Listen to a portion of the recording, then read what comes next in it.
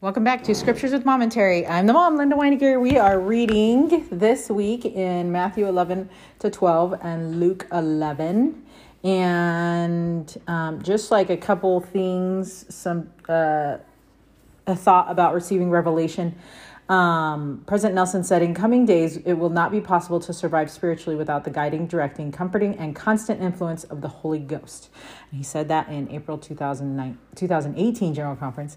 And then Elder Bednar said something super awesome, because we need to make sure that we're teaching our kiddos, and I want to make sure that I'm teaching the kids that they are living with the Holy Ghost all the time. And it's more of a notice when you're not close to the Holy Ghost and notice when you're not hearing the Holy Ghost is good, because we are always with the Holy Ghost. So Elder David A. Bednar said, I think we focus so much on, I have to recognize it when it comes.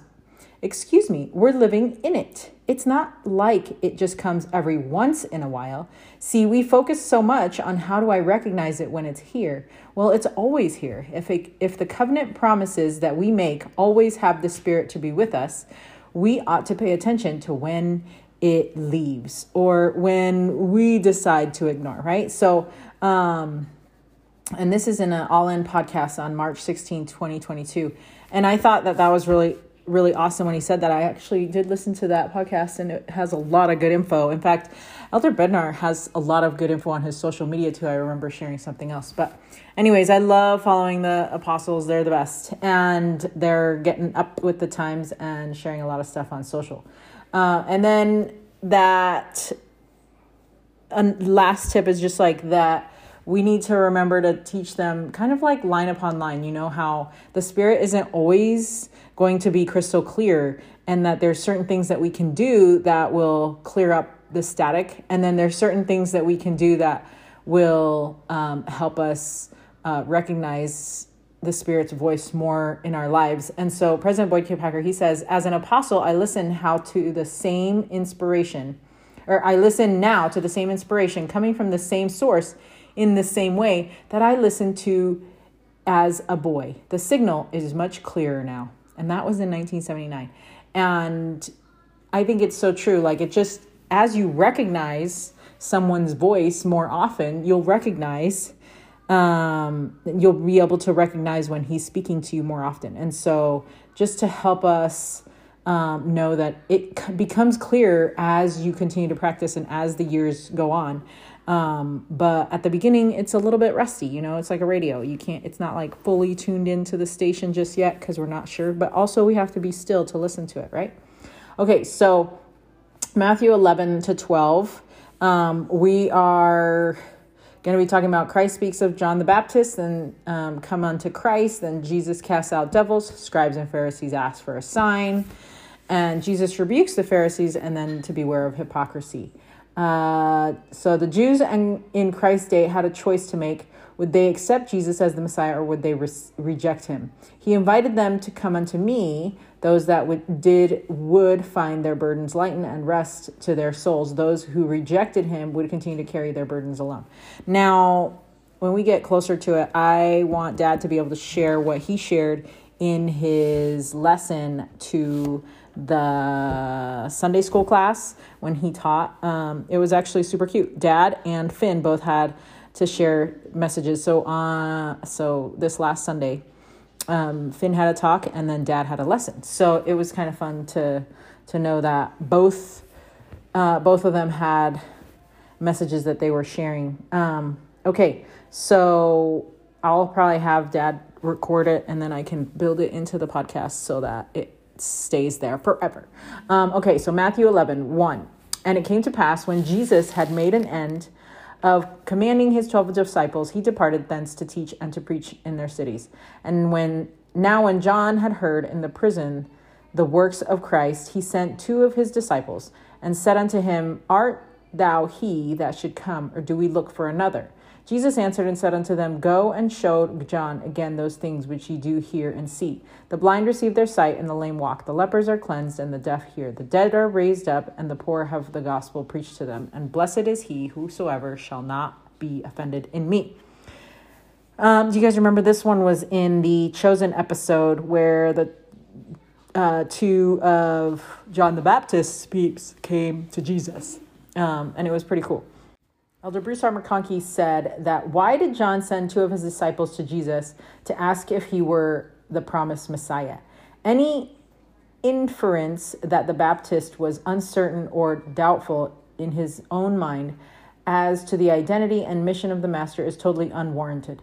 In reality, the imprisoned Elias and forerunner of our Lord was using this means to persuade his disciples to forsake him and follow Jesus. John knew who Jesus was. The Baptist was not wavering as a reed in the wind. End quote. And I love that, because I think sometimes these particular scriptures feel like he might be wavering, but I love that Elder McConkie said that it was more for them and not for John the Baptist. And it's true, because like, how are you supposed to preach from inside a prison? I mean, obviously he did and tried his best, but yeah, now it's like Christ was there. Like, why don't you go ask him yourself? Like, go see what he's all about, and go see if what I was saying was true, right?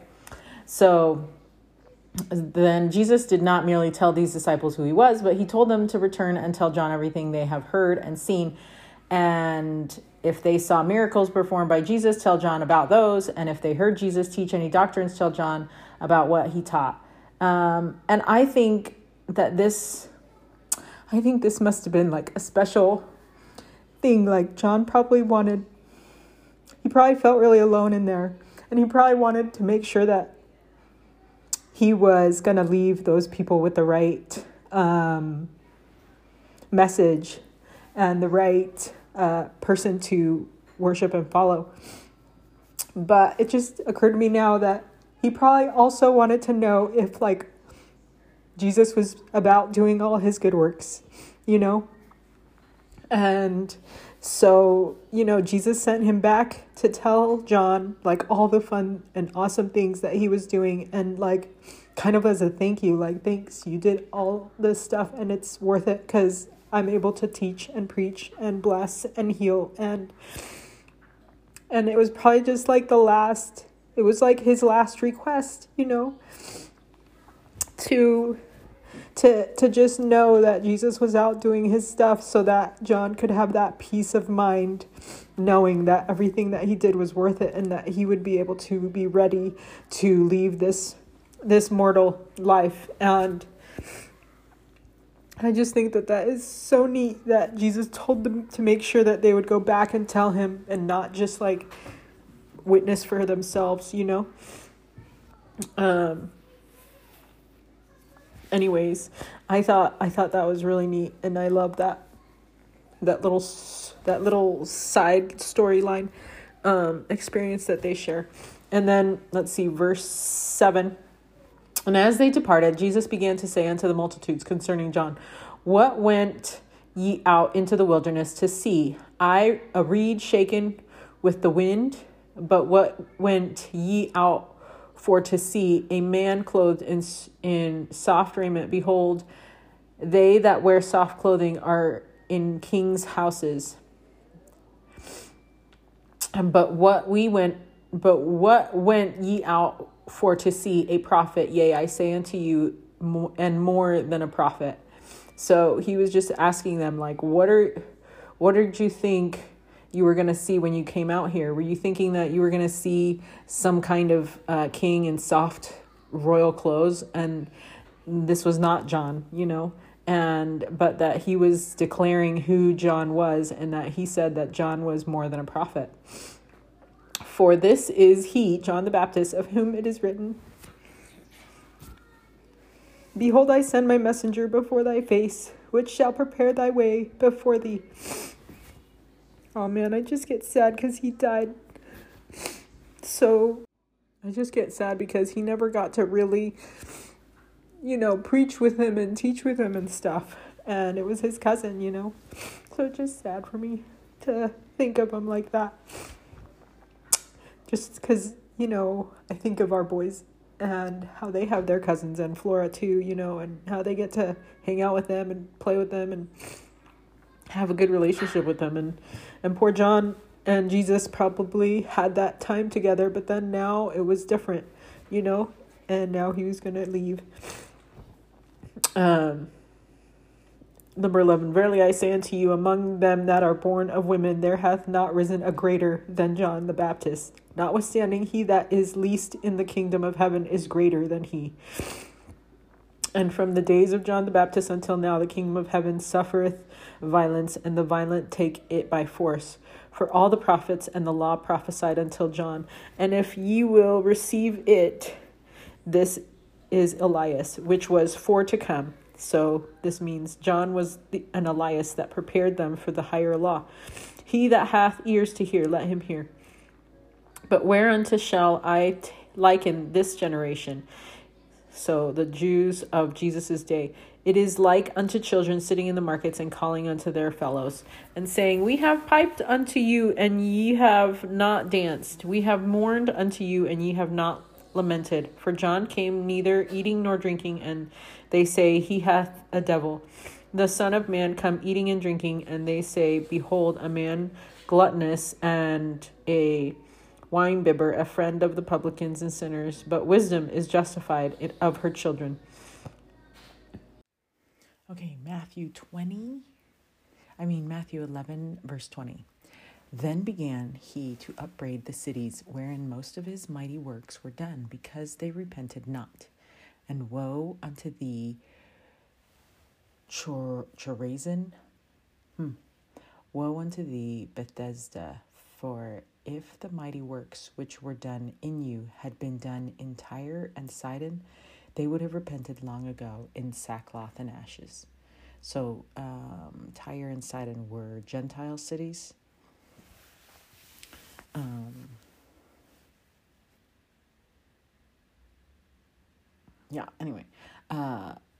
But he said, verse 22, but I say unto you, it shall be more tolerable for Tyre and Sidon at the day of judgment than for you. So the city with most recorded miracles. And thou, Capernaum, which art exalted unto heaven, thou shalt be brought down to hell. For if the mighty works which have been done in thee had been done in Sidon, it would have remained until this day. But I say unto you that it shall be more tolerable for the land of Sodom in the day of judgment than for thee. At the time Jesus answered and said, I thank thee, O Father, Lord of heaven and earth, because thou hast hid these things from the wise and prudent, and hast revealed them unto babes. So the wise and learned were the scribes. Verse 26, even so, Father, for so it seemed good in thy sight. All things are delivered unto me of my Father, and no man knoweth the Son but the Father, neither knoweth any man the Father save the Son, and he to whomsoever the Son will reveal him. So there's a Joseph Smith translation to that one. And then, come unto me, all ye that labor and are heavy laden, and I will give you rest.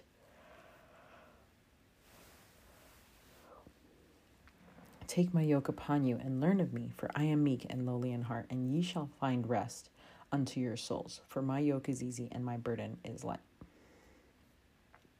So Jesus was visiting cities and villages and preaching among them. The people had heard his teachings and had seen his miracles. They were witnesses of his power, teachings, and authority. They had heard his message. For those who had not yet repented, he upbraided or scolded or reprimanded them. Okay, in verses 21 to 24, Jesus specifically mentions Chorazin, Bethesda, and Capernaum. Chorazin and Bethesda were both villages near Capernaum. Tyre and Sidon were both cities in Phoenicia, the Gentile country just north of Israel and Samaria. Jesus was rebuking these Jewish villages that were full of Jews who had either personally witnessed or heard many testimonies of the teachings and miracles of Jesus Christ. Personally witnessed or heard many testimonies of the teachings of Jesus Christ. People that they had previously known as blind were no longer blind. People who could not walk were now walking. The hearts of the Jews had become so complacent that these miracles had been done in other lands. The people would have repented long ago in sackcloth and ashes. Sackcloth was a coarse material that the poor would wear since they could not afford refined fabrics. It was uncomfortable to wear. When people were in mourning, they would put on sackcloth to outwardly show they were feeling inwardly, or how they were feeling inwardly, similar to wearing all black in Western culture. Which is funny because I love wearing all black. It was let's see. Yes. Jews in mourning might also sprinkle ashes upon their heads to show their distress, hence the phrase sackcloth and ashes, which means that the Gentiles, when they were given the chance to be taught Christ's gospel, would have deeply mourned at the thought of their past sins as they were repenting. The Lord especially rebuked Capernaum. Capernaum had more recorded miracles of Jesus than any other place, but many, like their scribes and Pharisees, were still clinging to their sins and attitudes, for even the wicked in Sodom, who had been destroyed for its wickedness, would have received the gospel before many in Capernaum, which shows how hard-hearted many of the Jews were. Oh, I like that. I didn't even realize that he gave that as an example. That's pretty awesome. Okay, and then about the rest scriptures. Okay, about the rest scriptures, we have President Russell M. Nelson. He says in October 2022, he says, "Dear brothers and sisters, I grieve for those who leave the church because they feel membership requires too much of them. They have not yet discovered that making and keeping covenants actually makes life easier. Each person who makes covenants in baptismal fonts and in temples and keeps them has increased access to the power of Jesus Christ. Please ponder that stunning truth. The reward for keeping covenants with God is heavenly power, power that strengthens us to withstand our trials, temptations, and heartaches better. This power eases our way. Those who live the higher laws of Jesus Christ have access to his higher power. Thus, covenant keepers are entitled to a special kind of rest that comes to them through their covenantal relationship with God." End quote. Wow, that's powerful. That quote is powerful. And yesterday I had a meeting for primary presidencies and primary presidencies and our music leaders. By the way, I have 4 music leaders, and I had 3 other presidency members, and I was the only one that could go. Now, I don't know what everybody's personal problems are. Everybody has their own. I know some of them, but I don't know all of them. I was sad that I was the only one that could attend, but when I say could attend, I mean that I sacrificed to go, because originally, so we were yesterday, so many things were happening. We had a tennis practice, we had a soccer practice for Faust, for tennis and soccer for Faust, and then we had soccer scrimmage for Finn, and then there was also the play at the elementary for a lot of the kids in our primary. I guess I should say several, not a lot, because not everybody goes to the same school. But anyway, so there was lots of things going on at that exact same time. And actually, our presidency meetings used to be Thursday nights, and now we switched them to Sunday mornings. But anyway, because Thursday nights were starting to look crazy. Anyway, so there were so many things that we wanted to have happen, and we only have one car, and Clark and I were trying to figure out, how to do everything. But we were able to figure out how to make everything work, because Faust's both tennis practice and soccer practice were canceled. But Finn's scrimmage was still going on. And Finn's scrimmage was the one that was like pretty much at the same time that my meeting was. So because of that, I didn't actually get to go to Finn's scrimmage. I was able to drop him off, and then I picked up Dad, and then I came home, and then Dad changed, and then he went to Finn's scrimmage, and Faust and Flora stayed home, and then because it was so cold, and then I went, and then I stayed home too because of the meeting, and so Dad was the only one that went.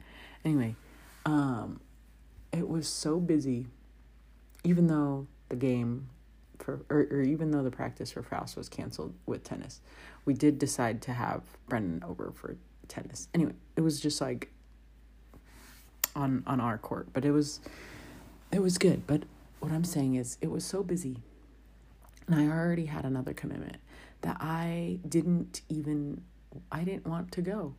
I would rather have actually been outside in the cold watching Finn's scrimmage. Because despite my desire for always wanting to be warm, I love supporting our kids in their sports and talents and skills, and I never want to miss out on those. But I did miss out on it, and so it makes me sad that I missed it. But what I wanted to say was that I actually had to really change my mindset about going to this meeting, because I didn't want to go, and I felt like it was super inconvenient, and I kept thinking, I wouldn't have to go if I didn't have this calling, and I would just be able to enjoy my kids' games and things like that, and not have that kind of pressure to go to a meeting. And sadly, that was how I was looking at it. But then the Spirit was telling me, this is going to be a chance for you to stop, slow down, because this is a really busy weekend and week. Stop, slow down, and be able to recharge, right? If I can just sit there and breathe, I will be better for it.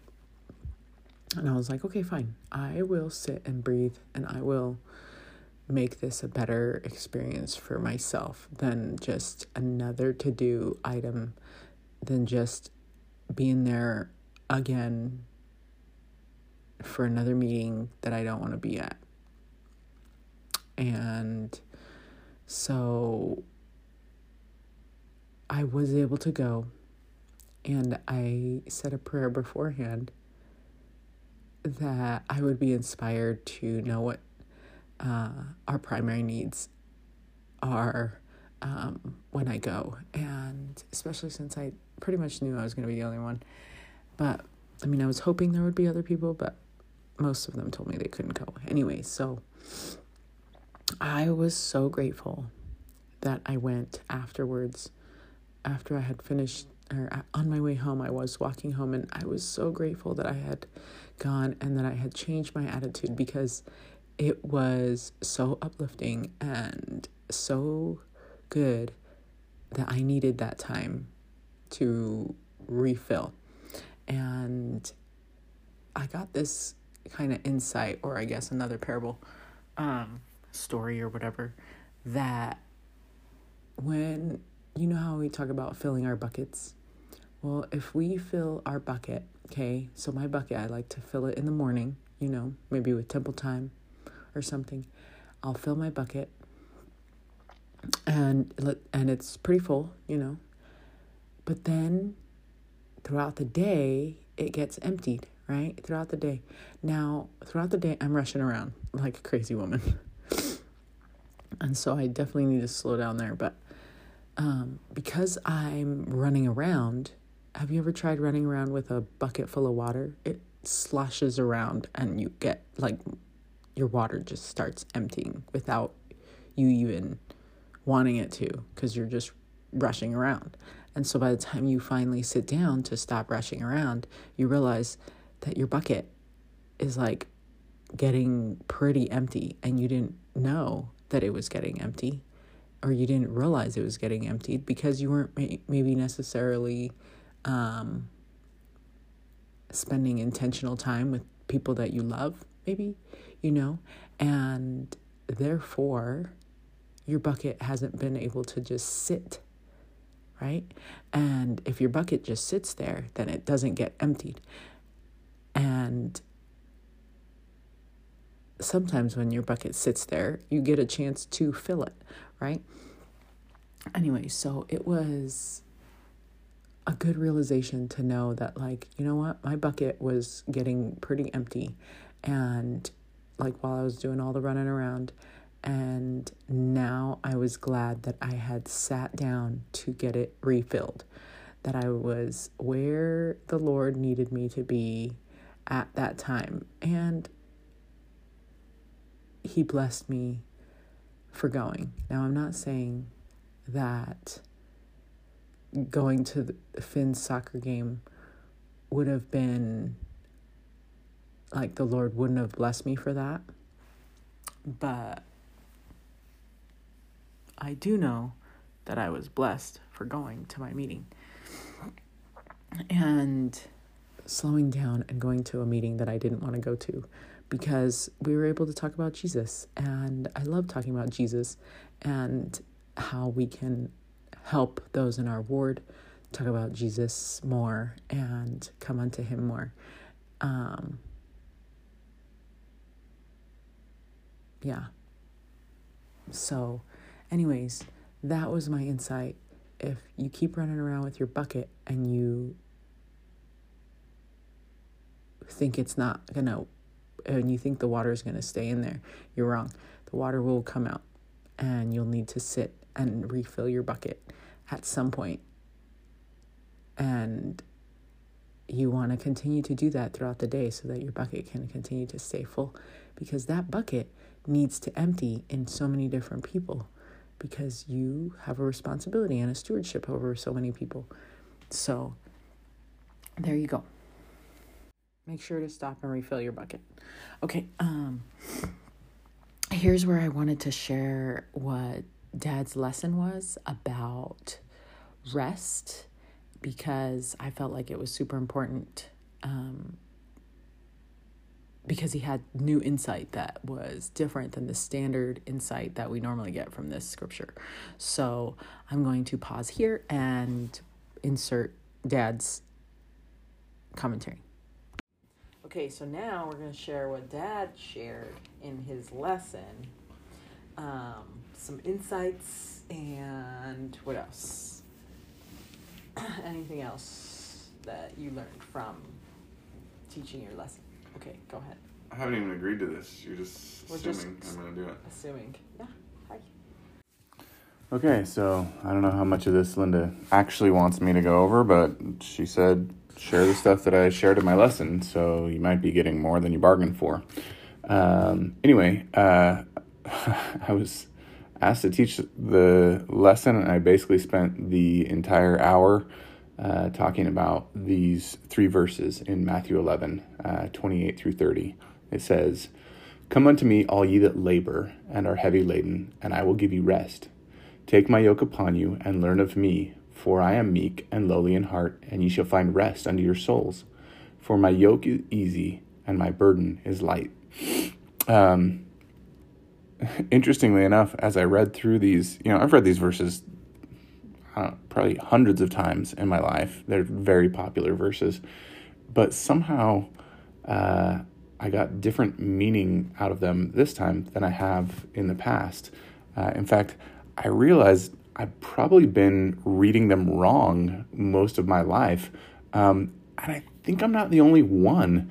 Even in the lesson, it says, the Savior taught, this is straight from Come Follow Me lesson, the Sunday school manual. It says, the Savior taught that he will help us carry our burdens if we accept his invitation. And I mean, I'm not saying he didn't teach that. I'm not going to contradict the manual. That seems like the straight way to apostasy, but I'm not 100% sure that he did teach that concept in these verses. it doesn't say, come unto me and I'll help you carry your heavy burden, or I'll make your burden light. He says, come unto me and I'll give you rest. Then instead of saying, let me help you carry your burden, he actually says the opposite. He says, take upon you my yoke. In other words, help me carry my burden. He's not saying he's going to help us with our burden or make our burden light. He says, yeah, here we are carrying this heavy, heavy burden. He says, come unto me and actually help me carry my burden. And somehow that's supposed to give us rest. And so I was actually thinking a lot about that. How does that give us rest to help him carry his burden?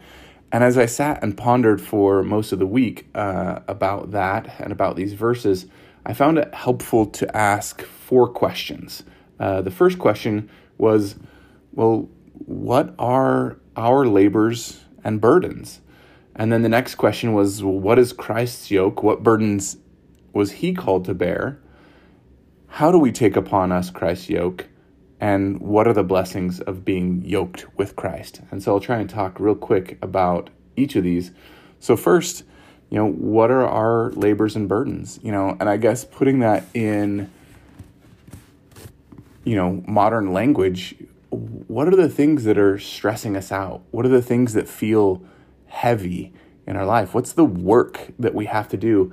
How are we feeling overwhelmed? And obviously, I think the answers are different for all of us. But, I think that we all carry heavy burdens. Most people I know, seem really busy. And a lot of times, they're tired. Linda and I joke about being tired all the time. It's like, I feel so tired. But if I sleep more, well, I feel more tired. But if I sleep less, I still feel tired. So it's like, what do we do? Well, Christ is inviting us to come unto him and to carry his burden.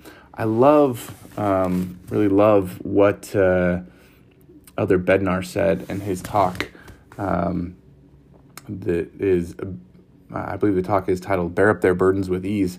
This is that talk from General Conference where he tells the awesome story about his friend who wanted to buy the pickup truck and finally convinced his wife to do it. And then he went out to prove how great of a truck it was. He went out to get some wood and he got stuck in the snow.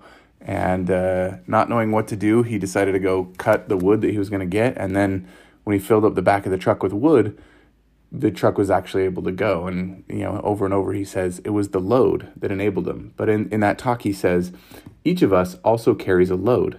Our individual load is comprised of demands and opportunities, obligations and privileges, afflictions and blessings, and options and constraints.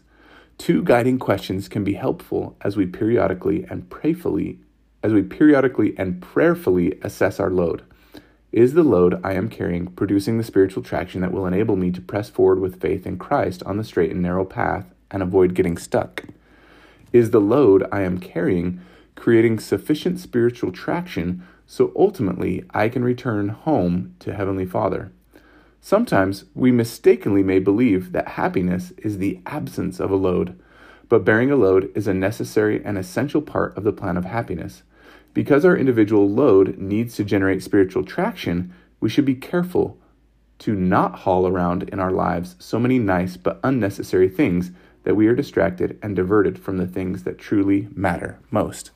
And so I love that. It helps us kind of analyze, well, what are we carrying? But then he also points out that, happiness is not the absence of a load. And perhaps that's why Christ doesn't offer to take away our load or make our load light. Instead, he says, take upon you my load, take upon you my yoke. And as we do that, I think then we gain that spiritual traction. We gain perspective to see, well, are we carrying the right things? And it helps us to better carry the load that we're given. And essentially, if you think about it in the scriptures, when he called his disciples, he didn't offer to carry their load or make their load light. When I think of when he called Peter and the fishermen, he demonstrated that he could easily make their load light, right? Like he showed them. They were out fishing and caught nothing all night. And then, he said, cast your net on the other side. And all of a sudden, they were able to haul up more fish than their boat could hold, showing them that, like, hey, yeah, I'm the best fisherman. I could make your job of fisherman really easy and help you to catch more fish than you even know what to do with. But ultimately, that's not what he did for them. In fact, he said, he asked them to leave their nets, leave their jobs, and come follow him. Literally saying, take upon you my load. And I don't think that's necessarily what he's asking us to do today. I don't think we're literally called to, leave our jobs and our families like his apostles in the scriptures. But he does want us to take up his load and to at least temporarily leave behind some of the stresses and burdens that overwhelm us. And so if we're going to take upon us Christ's yoke, Christ's burden, then that takes us to the next question. Well, what was he called to bear? What is his yoke? What are we being asked to take upon us? And so as I thought and pondered that, the first thing that came to mind was, well, literally, he had to carry his cross.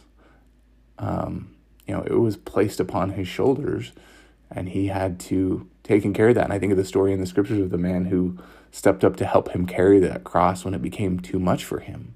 That guy literally carried his load. And, we know what the cross represents. I love the way it's expressed in Alma chapter 7. It says, and he shall go forth suffering pains and afflictions and temptations of every kind. And this, that the word might be fulfilled, which saith, he will take upon him the pains and the sicknesses of his people. And he will take upon him death, that he may loose the bands of death, which bind his people. And he will take upon him their infirmities, that his bowels may be filled with mercy according to the flesh, that he may know according to the flesh how to succor his people according to their infirmities. Now the Spirit knoweth all things, nevertheless the Son of God suffereth according to the flesh, that he might take upon him the sins of his people, that he might blot out their transgressions according to the power of his deliverance. And now behold, this is the testimony which is in me. So literally in these verses, it talks about all the things he took upon him. He took upon him our afflictions and temptations, our pains, our suffering. He took upon him death. He took upon him sin. I mean, when you think of it that way, it does not sound like it's described in the scripture of being easy and light. That load sounds actually somewhat dark and heavy as we think of all those things he was called to take upon him. And yet, all those things are what lead to our salvation and eternal life. And so, really, that load leads to our hope and our joy. And what burden could be lighter than that, Without Christ, it is the dark and heavy burden of suffering and affliction and sin and temptation and death. And yet it leads to light. It leads to hope. And I think sometimes, when he says, my yoke is easy and my burden is light, maybe it's not light as in the opposite of heavy, but light as in the light of God that brings us hope and joy.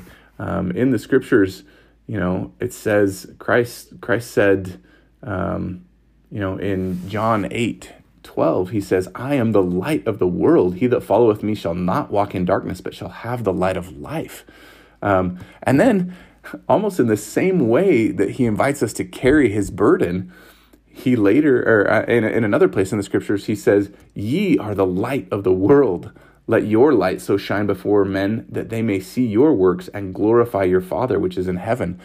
He's asking us to reflect his light, to be that light, to help bring people unto God. And so as we have that hope in Christ and that joy that comes from his overcoming that burden, our burden becomes easy. And we have that strength to bear it. And so I think that that is the burden of Christ that he's calling us to bear. His yoke is the same as the Father's. In Moses 139, he says, this is my work and my glory to bring to pass the immortality and eternal life of man. And He's inviting us to join him in that great and glorious work. His burden is us. And he's asking us to come and carry that with him, to join him in that work. So how do we take upon us Christ's yoke? Well, I think going back to the scripture itself, there's some clues right in there. He says, right after, he says, before he even asks us, he says, come unto me. That's the first invitation. Come unto me. That's the first step. We have to come unto him so that he can give us rest. And then he says, take my yoke upon you. And the next invitation is, learn of me. In order to take upon us his yoke, we have to learn of him. We have to understand him. We have to know him. And he immediately gives us the first clue. He teaches us. He says, learn of me. And then he teaches us about himself. He says, for I am meek and lowly in heart. And again, I suspect, I have a sneaky suspicion that maybe these are some of Elder Bednar's favorite verses, because he literally has two talks that I think are inspired by these verses. The first we talked about was bear up your burdens with ease.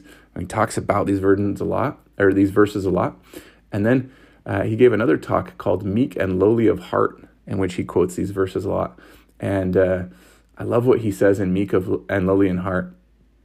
He says, please note the characteristics the Lord used to describe himself in the following scripture. Take my yoke upon you and learn of me, for I am meek and lowly in heart, and ye shall find rest unto your souls.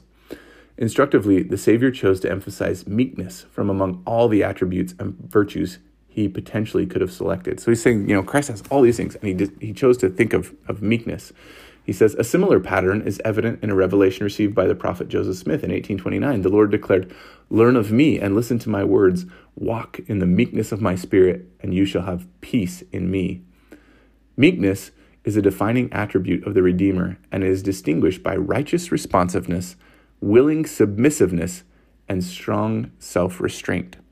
In that talk, he goes on to describe the quality of meekness. He says the Christ-like quality of meekness is often misunderstood in our contemporary world. Meekness is strong, not weak, active, not passive, courageous, not timid, restrained, not excessive, modest, not self-aggrandizing, and gracious, not brash. A meek person is not easily provoked, pretentious, or overbearing, and readily acknowledges the accomplishments of others.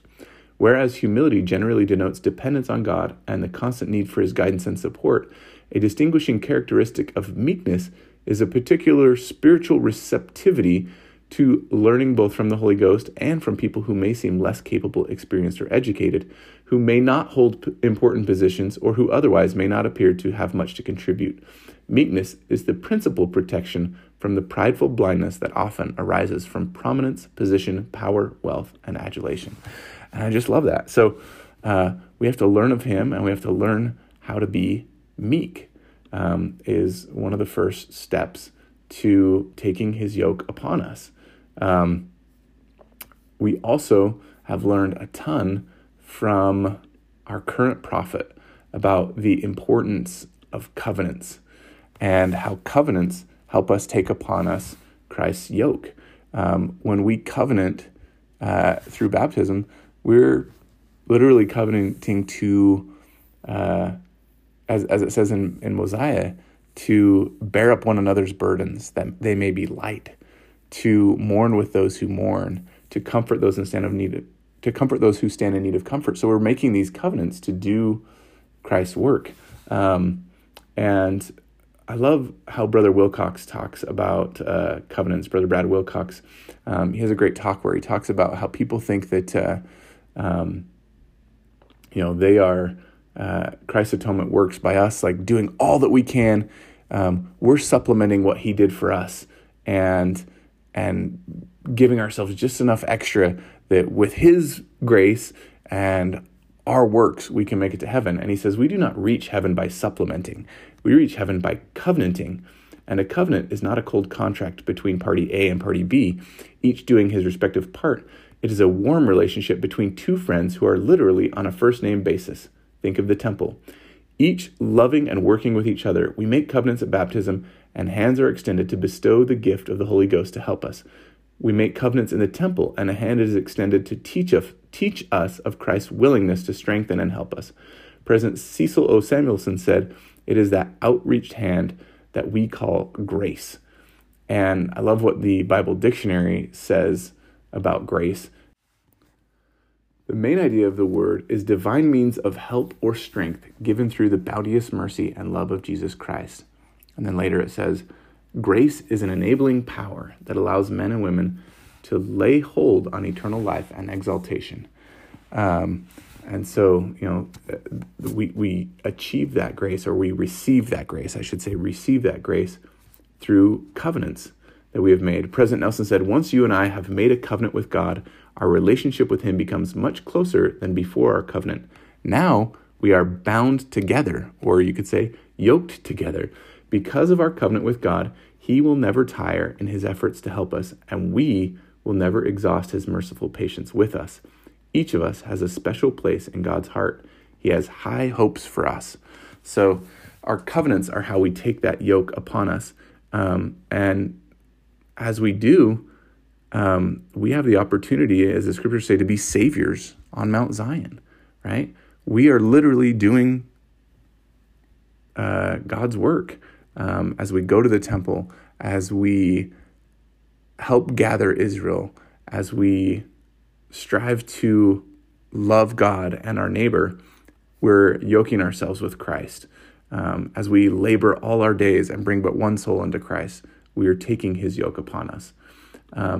And so as we do that, what are the blessings? Well, again, in the scriptures, he says, "Come unto me, all ye that labor and are heavy laden, I will give you rest." And I was thinking about rest as I taught this lesson. We were actually doing a push-up challenge that Finn had found from some YouTuber. He wanted us to join him in doing this, and we wanted to support him in his righteous efforts. So we committed to do 1,000 push-ups in 5 days, which was a lot harder than I thought. I wasn't in as good a shape as I've been maybe in the past. We've been so sick this year that I hadn't done any push-ups at all. And man, it was hard. And there was a lot of times where I did push-ups until I literally could not do any more push-ups. And I was like, I don't think I can do this. I can't do any more push-ups. And yet, when I would take a break from doing those push-ups and rest, I would find that the next time I went to try and do push-ups, all of a sudden I could do more push-ups. And so I think the same thing applies to us. Christ is not taking away our burden, but as he gives us rest, we can take a break from that burden as we carry his. And then when we go back to carry ours, all of a sudden we have more strength. We have strength again because we've been able to rest, and we can pick up our burden with new perspective and with new hope and light that comes from carrying Christ's burden. And all of a sudden our burden doesn't seem so bad. Or maybe we've realized that some of our burden is stuff we don't even need to carry. Like Brother Bednar said, we've analyzed our load and realized, some of these things in my load I can get rid of. But it's our burdens that give us that spiritual traction. And that's why he doesn't take them away. And so that's one of the blessings. Of course, that grace is another blessing. And President Nelson taught, quote, "You come unto Christ to be yoked with him and with his power, so that you're not pulling life's load alone. You're pulling life's load yoked with the Savior and Redeemer of the world, and suddenly your problems, no matter how serious they are, become lighter." And so really, I want to go back. I was not trying to contradict the lesson. As we are yoked with Christ, I truly do believe that we are strengthened and our burden becomes lighter. But it's not taken away. It's through pulling Christ's yoke that we receive that strength. And then what the lesson said really does come true. And so maybe I haven't been reading it wrong. I just needed a better path to get there. So when the lesson says that he will help us carry our heavy burdens if we accept our invitation, it is true. But that help comes through first carrying his burden. And then, like in Mosiah, the people of Alma we read about, their burdens becoming light. Well, the way they became light is that they received greater strength to carry those burdens. And so anyway, this is kind of a long roundabout way to get to that, but it really gave me a lot of additional insight and way to think about this scripture as I pondered, what are my burdens that I'm carrying and what is Christ's yoke and his burdens, and how do I take upon me his yoke and his burdens, and then what are the blessings of doing that. It really helped give me a lot of greater understanding to these verses, and I just bear my testimony that as we come unto Christ and take upon us his yoke and learn of him, that truly his yoke is easy, and it will make, and his burden is light, and that will make our burdens easy and light. As we come unto him, we'll find greater joy in our lives as we seek to help our fellow men by taking Christ's yoke upon us, that we'll find joy and peace in our life. And that was a lot longer probably than Linda wanted, but I leave my testimony of these verses with you in the name of Jesus Christ. Amen. Okay. Wasn't that awesome? Commentary from Dad. Okay, so now we're going to read Luke 11 and finish up with Matthew 12. Okay. So, let's see, verse 1. And it came to pass that as he was praying in a certain place, when he ceased, one of his disciples said unto him, Lord, teach us to pray, as John also taught his disciples. And he said unto them, When ye pray, say, Our Father which art in heaven, hallowed be thy name. Thy kingdom come, thy will be done, as in heaven, so in earth. Give us day by day our daily bread, and forgive us our sins, for we also forgive everyone that is indebted to us, and lead us not into temptation, but deliver us from evil. Obviously, the Lord is not going to lead us into temptation. The Joseph Smith translation right here, there is a Joseph Smith translation for this. Then verse 5, it says, And he said unto them, Which of you shall have a friend, and shall go unto him at midnight, and say unto him, Friend, lend me 3 loaves, for a friend of mine is in his journey is come to me, and I have nothing to set before him. And he from within shall answer and say, Trouble me not, the door is not shut, and my children are with me in bed. I cannot rise and give thee. I say unto you, though he will not rise and give him, because he is his friend, yet because of his importunity, he will rise and give him as many as he needeth. And I say unto you, ask, and it shall be given you, and seek, and ye shall find, knock, and it shall be opened unto you. For everyone that asketh receiveth, and he that seeketh findeth, and to him that knocketh it shall be opened. If a son shall ask bread of any of you that is a father, will he give him a stone? Or if he ask a fish, will he for a fish give him a serpent? Or if he ask an egg, will he offer him a scorpion?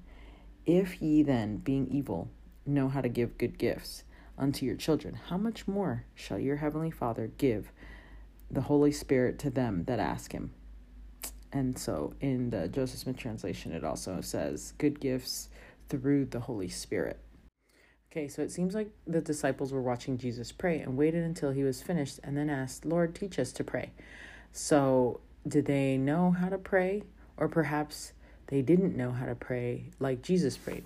Jesus then taught them and used many of the same principles he taught during the Sermon on the Mount in Matthew 6 and verses known as the Lord's Prayer. These were the truths about prayer he repeated at different times, and these are patterns for us today as well. When we pray, we should address God our Father. We should say, Our Father which art in heaven, hallowed be thy name. Hallowed means holy, consecrated, greatly honored. Imagine how Jesus honored his Father in heaven, and imagine how he must have spoken to him while he prayed. That is how we should pray.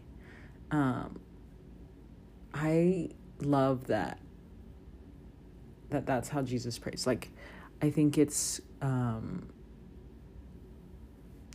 important for us to recognize that when we're praying that we are using respect, and I think that's what he was showing here, was respect and knowing who his Father was or is, helps him to understand,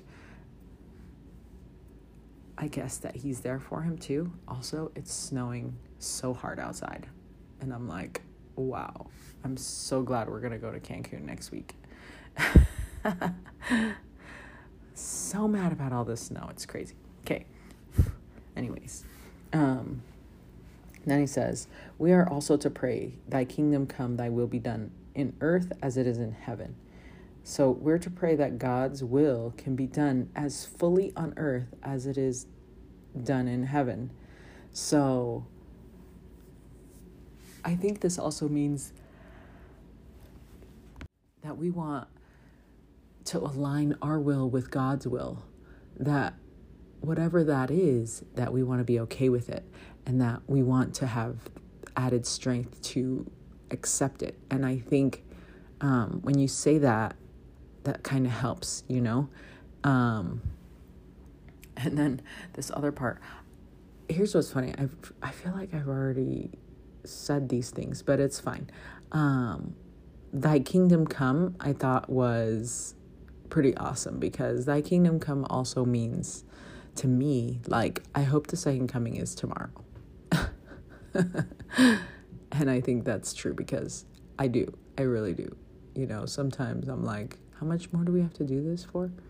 Are we like, how much longer do we need to hold on? How much longer do we have to endure this? You know? And sometimes I feel that way, and sometimes I'm like, no, don't come yet. Don't come until like forever. So I guess it just depends on if it's really hard or really easy, right? Okay, and then he says, give us this day our daily bread.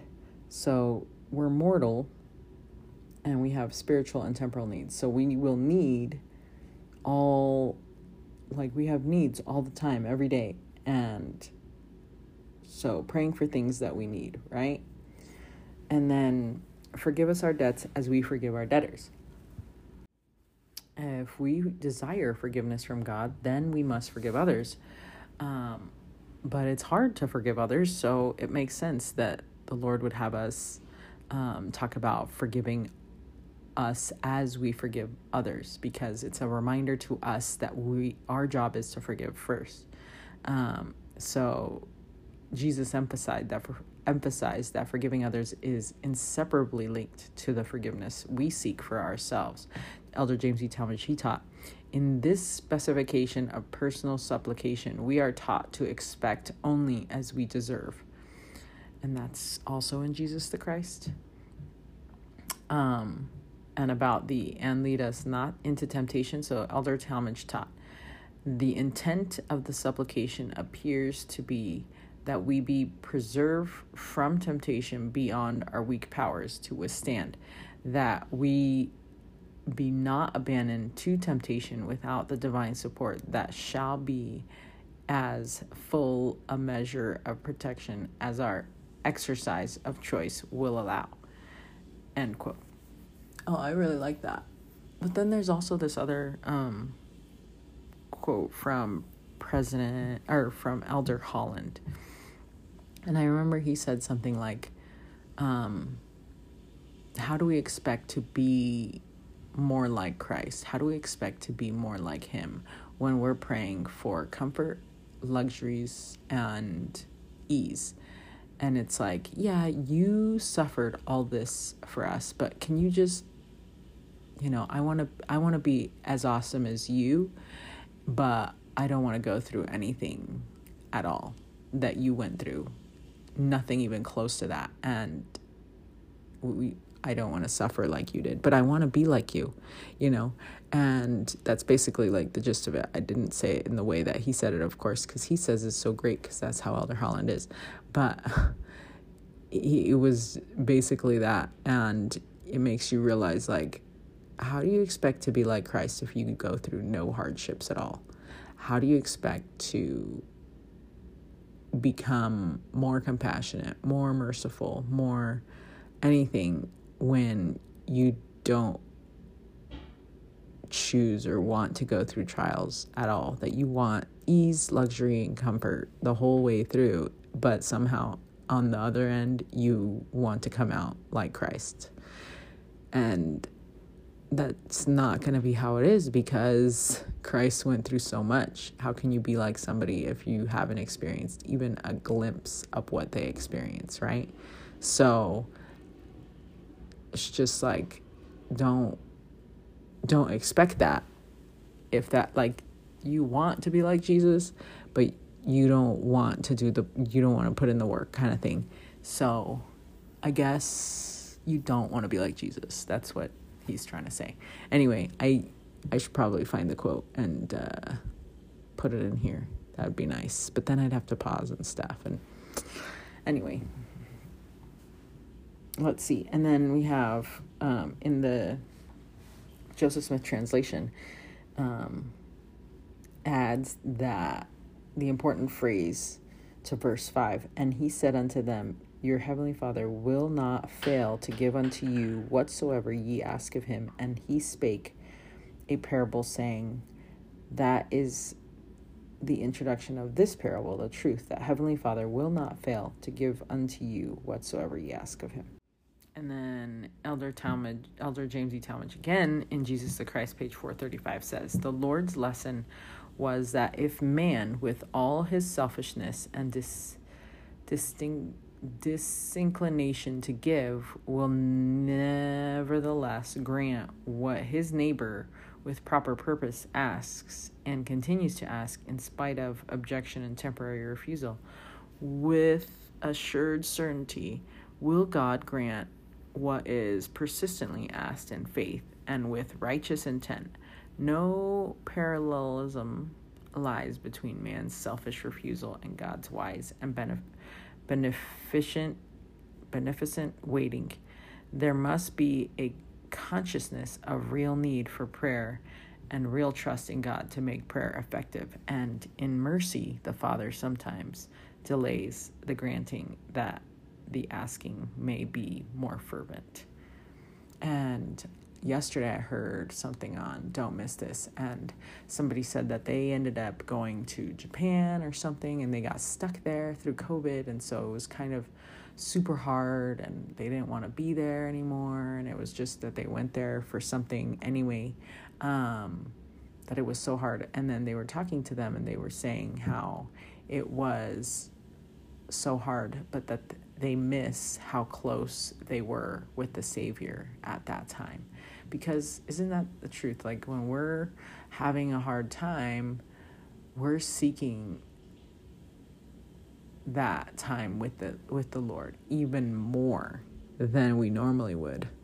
And that's why I chose to do this Mom-mentary, because I wanted to keep me close to the Savior. And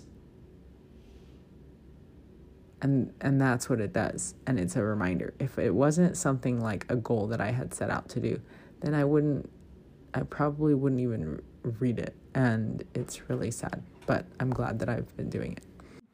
Okay, we're at Matthew 12, 1-3 now. Okay. At that time, Jesus went on the Sabbath day through the corn, and his disciples were an hungered, and began to pluck the ears of corn and to eat. But when the Pharisees saw it, they said unto him, Behold, thy disciples do that which is not lawful to do upon the Sabbath day. But he said unto them, Have ye not read what David did when he was an hungered, and they that were with him? And so that there's a reference right there. So they were basically accusing the disciples of breaking the Sabbath, but then the Lord was referencing what David did, and David's account is found in 1 Samuel 21:6.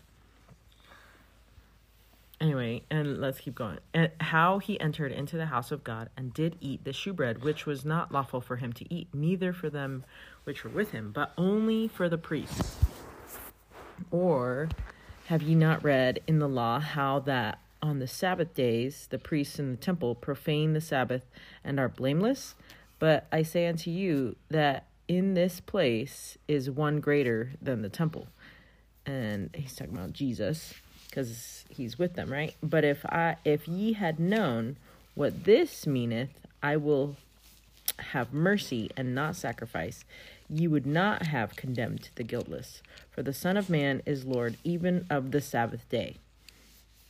Okay, so some commentary from Redheaded Hostess here says that in verse 24,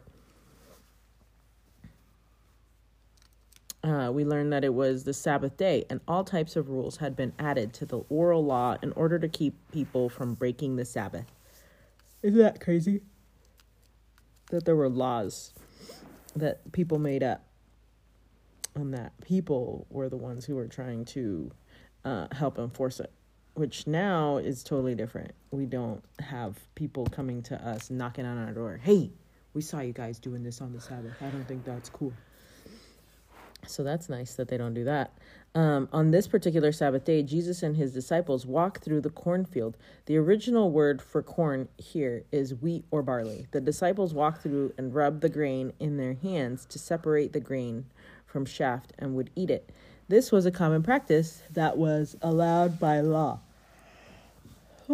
There were Pharisees watching them, and Pharisees held the oral law to be equal to the written law. These Pharisees accused the disciples of breaking the Sabbath. The oral law had placed restrictions against reaping and threshing on the Sabbath, and the Pharisees considered rubbing the grain in the hands an act of threshing or removing the grain from the surrounding shaft.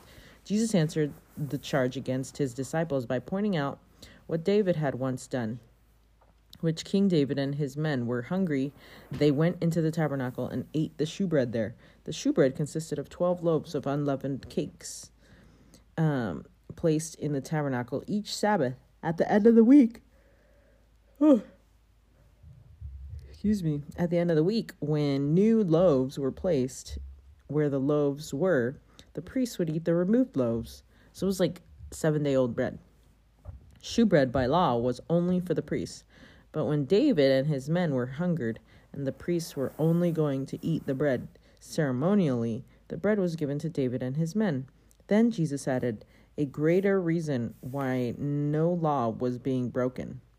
Also, the Son of Man is Lord even of the Sabbath.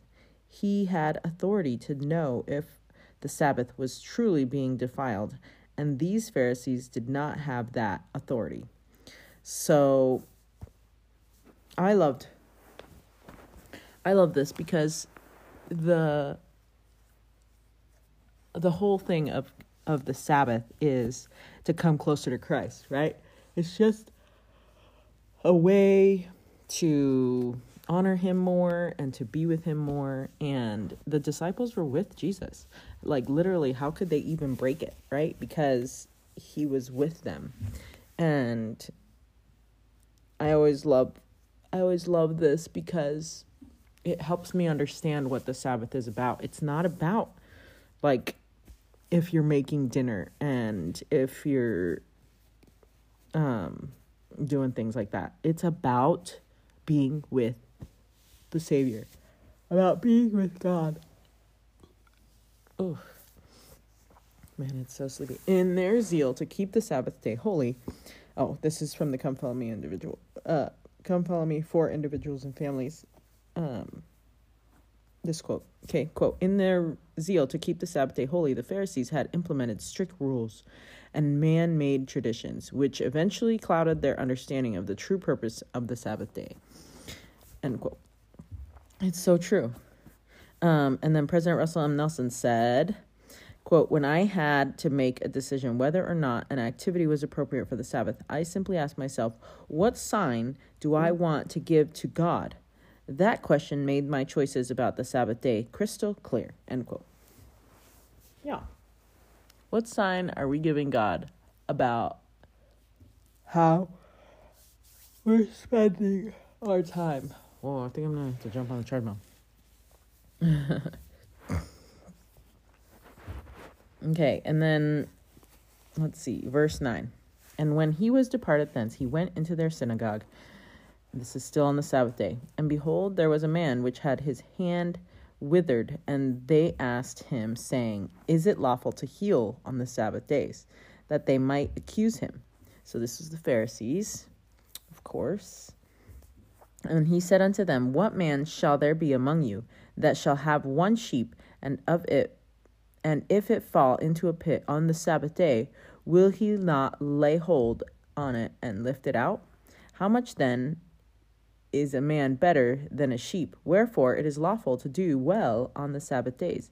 Then saith he to the man, Stretch forth thine hand, and he stretched it forth, and it was restored whole, like as the other.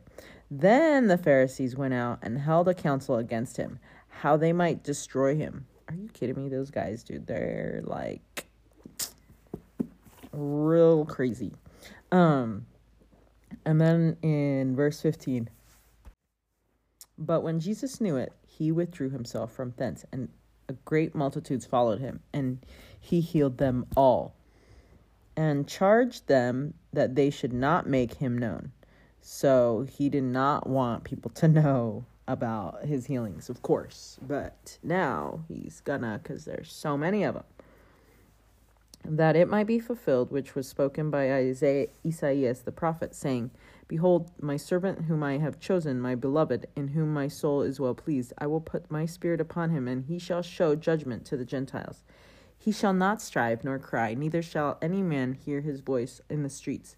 A bruised reed shall he not break, and smoking flax shall he not quench, till he send forth judgment unto victory, and in his name shall the Gentiles trust.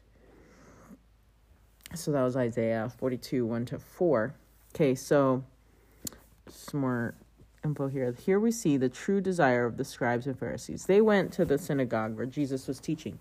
But like they didn't go so that they could witness awesome miracles and be converted or anything like that. They just tried to catch people in their stuff, like in their sin. They're just trying to catch people in their sin. Like, how did people even let that kind of group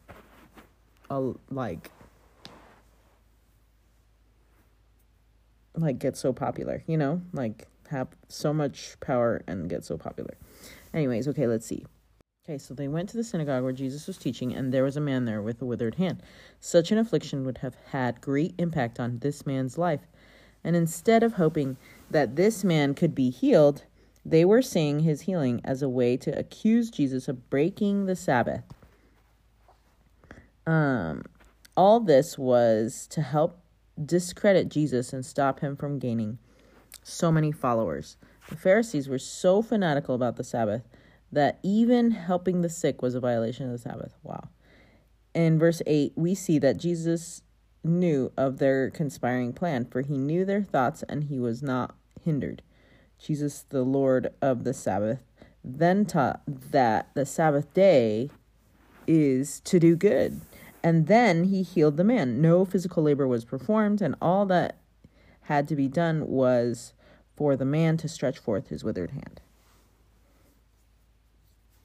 So rather than rejoicing in the great miracle that the scribes and Pharisees could see, it filled them with madness and ignored the act of God that they had just witnessed, discussed with one another what they were going to do with Jesus, and decided that they needed to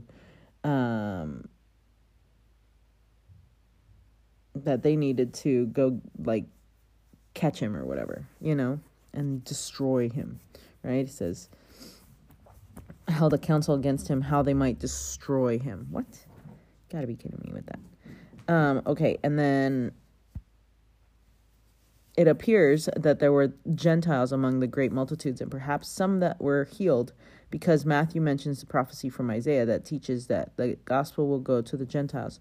Those who were witnessing the Messiah for themselves could have been some of the first Gentile converts. Verses 18-21 is Isaiah's prophecy that the gospel will go to the Gentiles. Verse 18 is speaking about Jesus. Verse 19 speaks of Jesus' character as he preaches the gospel. He is not loud. He is meek and gentle. Then verse 20 illustrates how gentle and skilled Jesus is with those he is teaching. And a reed, a tall plant that grows in water or marshy ground that is bruised, is extremely fragile. This represents someone who is weak or frail. Christ will be so gentle that he will not break them. If a person is like a smoking flax, which is a wick that has nearly gone out, He will be skillful enough that he will not quench their light. He will be this way until he can make the gospel victorious. His gospel victorious. That is so neat. Okay. Now we're reading Matthew 12, 22 to 37. Then was brought unto him one possessed with the devil, blind and dumb. And he healed him, insomuch that the blind and dumb both spake and saw. And all the people were amazed and said, Is not this the son of David? But when the Pharisees heard it, they said, This fellow doth not cast out devils, but by Beelzebub, and the prince of the devils. So that was like Satan's name. And Jesus knew their thoughts and said unto them, Every kingdom divided against itself is brought to destruction, and every city or house divided against itself shall not stand. And if Satan cast out Satan, he is divided against himself. How shall then his kingdom stand? And if Beelzebub cast out devils, by whom do your children cast them out? Therefore they shall be your judges. But if I cast out the devils by the Spirit of God, then the kingdom of God is come unto you. Or else, how can one enter into a strong man's house and spoil his goods, except he first bind the strong man, and then he will spoil his house? He that is not with me is against me, and he that gathereth not with me scattereth abroad. I like saying this to the boys. That if you're not helping, you're hindering. Don't be a hinder. Like, don't slow processes down. Don't be the one that is keeping progress from moving forward, right? But be a help instead of a hinder. Help things move along. Help things get done. Help the family, okay? And then things can happen when that happens. Okay, so it's just like Jesus, if you're against him, you're not gathering, but you're scattering. Because the most important work we know that President Nelson told us is the gathering of Israel. That is the most important work. Okay, Matthew mentions the time when Jesus cast the devil out of the man. When he did, all the people were amazed and said, Is not this the son of David? Which means that they were wondering if he was the Messiah. Jewish leaders were there to immediately cast doubt in the people's mind by instead accusing Jesus of using the power of the devil to cast out devils. Jesus, able to discern the thoughts of the scribes and Pharisees, gave an answer to this accusation. So, talking about if a kingdom is divided against itself, how can it stand? The same as with Satan. So in verse 28, Jesus explained why and how men can cast out devils. This is a Joseph Smith translation for verse 28 that gives this complete reading of verse 28. But if I cast out devils by the Spirit of God, then the kingdom of God is come unto you. For they also cast out devils by the Spirit of God. For unto them is given power over devils, that they may cast them out. Okay. Yeah, and that's powerful right there. So Jesus used the fact that he was able to cast out devils to prove that the kingdom of God was indeed upon the earth, and that it is the Spirit of God that casts out devils, not the power of the devil. Jesus then gave the parable of entering into a strong man's house and taking his goods. Therefore, Jesus was not in league with the devil, but he was overcoming him. He was binding him. Satan was a strong man, but Jesus is a stronger man, going into territory Satan has claimed and casting out devils. So President Joseph Fielding Smith says, those in this life who gain a perfect knowledge of the divinity of the gospel cause a knowledge that comes only by revelation from the Holy Ghost, and who then link themselves with Lucifer and come out in open rebellion also become sons of perdition. End quote. Oof. Then Teachings of Joseph Smith says, quote, all sins shall be forgiven except the sin against the Holy Ghost, for Jesus will save all except the sons of perdition. What must a man do to commit the unpardonable sin? He must receive the Holy Ghost, have the heavens open unto him, and know God, and then sin against him. After a man has sinned against the Holy Ghost, there is no repentance for him. He has got to say that the sun does not shine while he sees it. He has got to deny Jesus Christ when the heavens have been opened unto him. Oh, isn't that intense? It's pretty intense. And I like that. Sorry, adjusting. I like that he talks about the strong man, and he gives the strong man's parable, and that Jesus Christ is giving that parable, and that he is binding Satan. And in some other scriptures in the Book of Mormon, it talks about that Satan, or maybe it's not in the Book of Mormon. Anyway, I think it's there. That Satan will be bound in the last days, and that, he won't be able to tempt anybody, right? And for so long, I remember thinking, man, that's going to be a sweet day when Satan gets bound with like chains, and God's going to not let him do anything.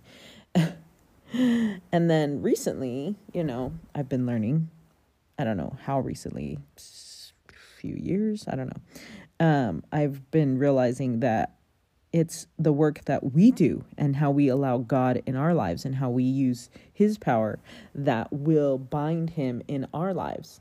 We can start the millennium in our lives right now by binding Satan. And that's how we know the millennium has started, because he will be bound.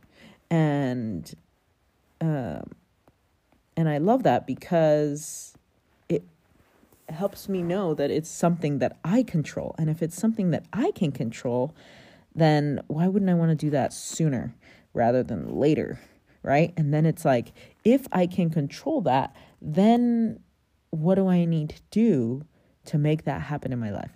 And I love the thought of that. And I can't remember where I read that or who specifically said that, but I thought it was powerful. And so the fact that Jesus here is giving us the parable of the strong man helps us to know that first we must bind Satan, and then we can ruin his kingdom.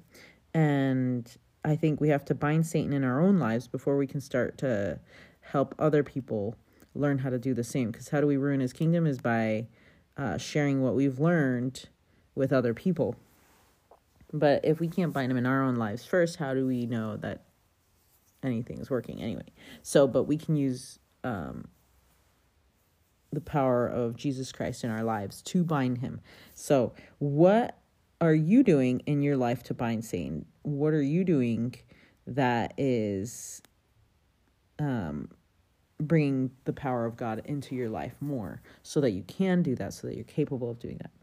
Okay, verse 31. Wherefore I say unto you, all manner of sin and blasphemy shall be forgiven unto men, but the blasphemy against the Holy Ghost shall not be forgiven unto men.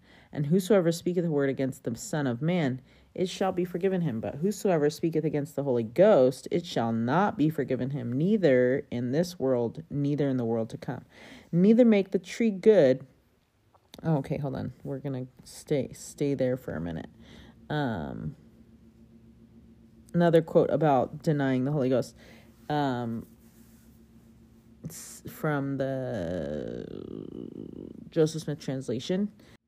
It says, but he who denieth me before men shall be denied before the angels of God. Now his disciples knew that he said this because they had spoken evil against him before the people, for they were afraid to confess him before men. And they reasoned among themselves, saying, He knoweth our hearts, and he speaketh to our condemnation, and we shall not be forgiven. But he answered them and said unto them, Whosoever shall speak a word against the Son of Man, and repenteth, it shall be forgiven him. But unto him who blasphemeth against the Holy Ghost, it shall not be forgiven him. So that's the Joseph Smith translation from Luke chapter 12, verses 9 to 12. Okay, so now 33. Either make the tree good and his fruit good, or else make the tree corrupt and his fruit corrupt. for the tree is known by his fruit. O generation of vipers, how can ye, being evil, speak good things? For out of the abundance of the heart the mouth speaketh. A good man out of the good treasure of the heart bringeth forth good things, and an evil man out of the evil treasure bringeth forth evil things.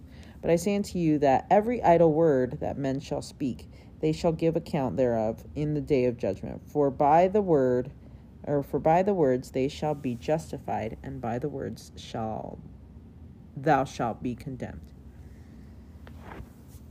Okay. So remember that this time the scribes and Pharisees were seeking to accuse Jesus of using his power of the devil.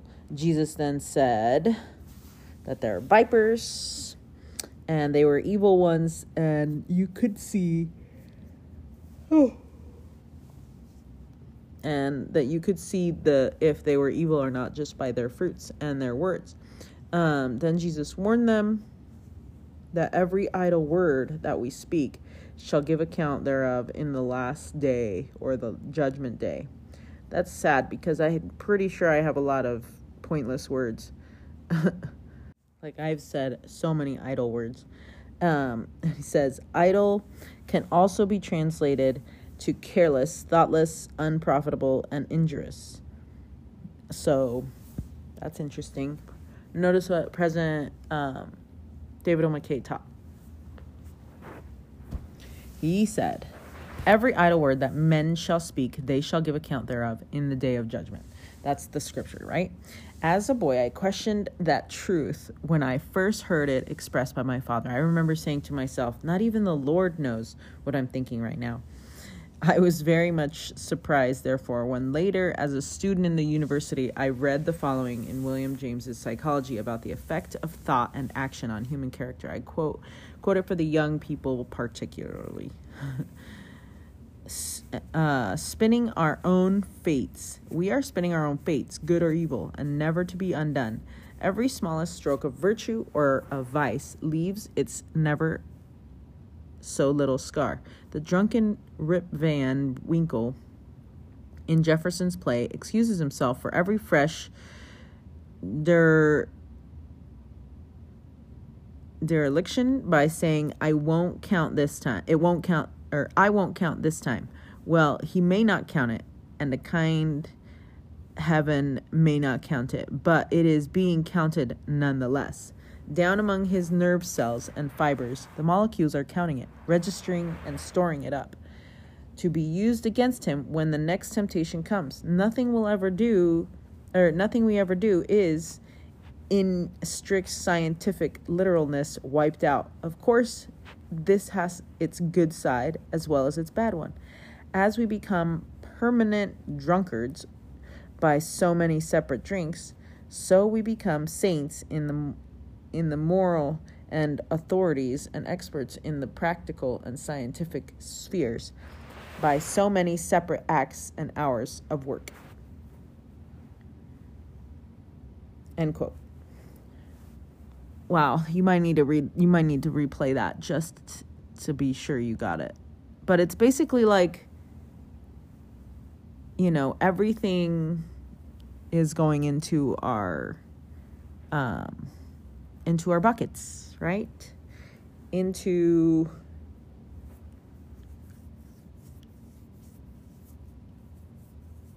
our reserve of, hey, are we following Jesus Christ or are we choosing not to? Okay. Verse 38 of Matthew 12. Here we go. Then certain of the scribes and the Pharisees answered, saying, Master, we would see a sign from thee. But he answered and said unto them, an evil and adulterous generation seeketh after a sign, and there shall no sign be given to it but the sign of the prophet Jonas. For as Jonas was 3 days and 3 nights in the whale's belly, so shall the Son of Man be 3 days and 3 nights in the heart of the earth.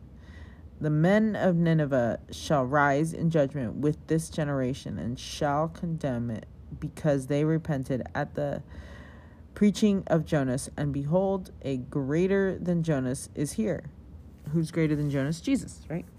The queen of the south, or Queen of Sheba, shall rise up in the judgment with this generation, and shall condemn it, for she came from the uttermost parts of the earth to hear the wisdom of Solomon, and behold, a greater than Solomon is here, Jesus. And when the unclean spirit is gone out of a man, he walketh through the dry places, seeking rest, and findeth none. Then he saith, I will return unto my house from whence I came out. And when he is come, he findeth it empty, swept and garnished. Then goeth he and taketh himself 7 other spirits more wicked than himself, and they enter in and dwell there. And the last state of that man is worse than the first. Even so shall it be also unto this wicked generation. Oof. Okay, some quotes, or a quote from Elder Neal A. Maxwell. He says, those who are adulterous have also a strong preference for now rather than for eternity. Impatience and incontinence quite naturally team up. Such erring individuals and generations have also a strong preference for meeting the needs of me over attending to others, a lifestyle which speeds selfishness and on its endless empty journey. By making demands of God, the proud would attach conditions to their discipleship, but discipleship requires of us unconditional surrender to the Lord. And that's on Sermons Not Spoken, page 58 to 59, from Elder Neal A. Maxwell. Okay, we could keep going on everything, but we're going to keep reading. Okay. And now we're back to Luke chapter 11, verses 14 to 36. And he was casting out a devil, and it was dumb. And it came to pass that when the devil was gone, the dumb spake, and the people wondered. But some of them said, he casteth out devils through Beelzebub. So we're basically reading the same things that are happening from found in Matthew, and now in Luke. And he, knowing their thoughts, said unto them, every kingdom divided against itself is brought to desolation, and a house divided against a house falleth. If Satan also be divided against himself, how shall his kingdom stand? Because ye say that I cast out devils through Beelzebub. And if I by Beelzebub cast out devils, by whom do your sons cast them out? Therefore shall they be your judges? But if I, with the finger of God, cast out devils, no doubt the kingdom of God is come upon you. When a strong man armeth... Okay, so this is the strong man one. When a strong man armed keepeth his palace, his goods are in place. But when a stronger than he shall come upon him and overcome him, he taketh from him all his armor, wherein he trusted, and divided his spoils. He that is not with me is against me, and he that gathereth not with me scattereth. When the unclean spirit is gone out of a man, walketh through dry places, seeking rest, and finding none. It saith, I will return unto my house whence I came out. And when he cometh, he findeth it swept and garnished. Then goeth he and taketh to him 7 other spirits more wicked than himself, and they enter in and dwell there. And the last state of that man is worse than the first. And it came to pass, as he spake these things, a certain woman of the company lifted up her voice and said unto him, Blessed is the womb that bare thee, and the paps which thou hast sucked. But he said, Yea, ye rather blessed are they that hear the word of God and keep it. And then that woman was called a certain woman. And when the people were gathered thick together, he began to say, This is an evil generation. They seek a sign, and there shall no sign be given it, but the sign of Jonas the prophet. So I think it's interesting, we know that in the Book of Mormon, Laman and Lemuel saw so many signs, and they never were converted. I think that is different when you're seeking a sign that way, because you're not converted, you're seeking a sign, and then the Lord is not going to send you a sign because you're not actually going to be converted by witnessing a sign, but that you need to already be converted, and then your faith can make you whole. See, like, the Lord didn't want just to be putting on a show for people. He was trying to bring more people to God. He was trying to convert people because that was what he was there to do. Because pretty sure he could have put on a sweet show had he really wanted to do that. Okay, and then Sister Linda K. Burton talked about this certain woman, which I really like this quote. So it says, I have read and passed over the seemingly unremarkable expression, certain woman, numerous times before, but recently, as I pondered more carefully, those words seemed to jump off the page. Consider these synonyms of one meaning of the word certain as connected to faithful, certain women. Convicted, positive, confident, firm, definite, assured, and dependable. End quote. This is Linda K. Burton, April 2017 General Conference. The Greek word for certain used here only means a particular person or object, but the insight of Sister Burton is still worthwhile once we consider what was happening. This woman was willing to lift up her voice with praise, while others were using their voices to discredit Jesus and speak lies about him. Imagine her bravery to choose not to keep quiet in that moment. And because of that, now this moment is forever recorded in the book of life, in the book of Luke. I do like that idea. You got to speak up. Okay.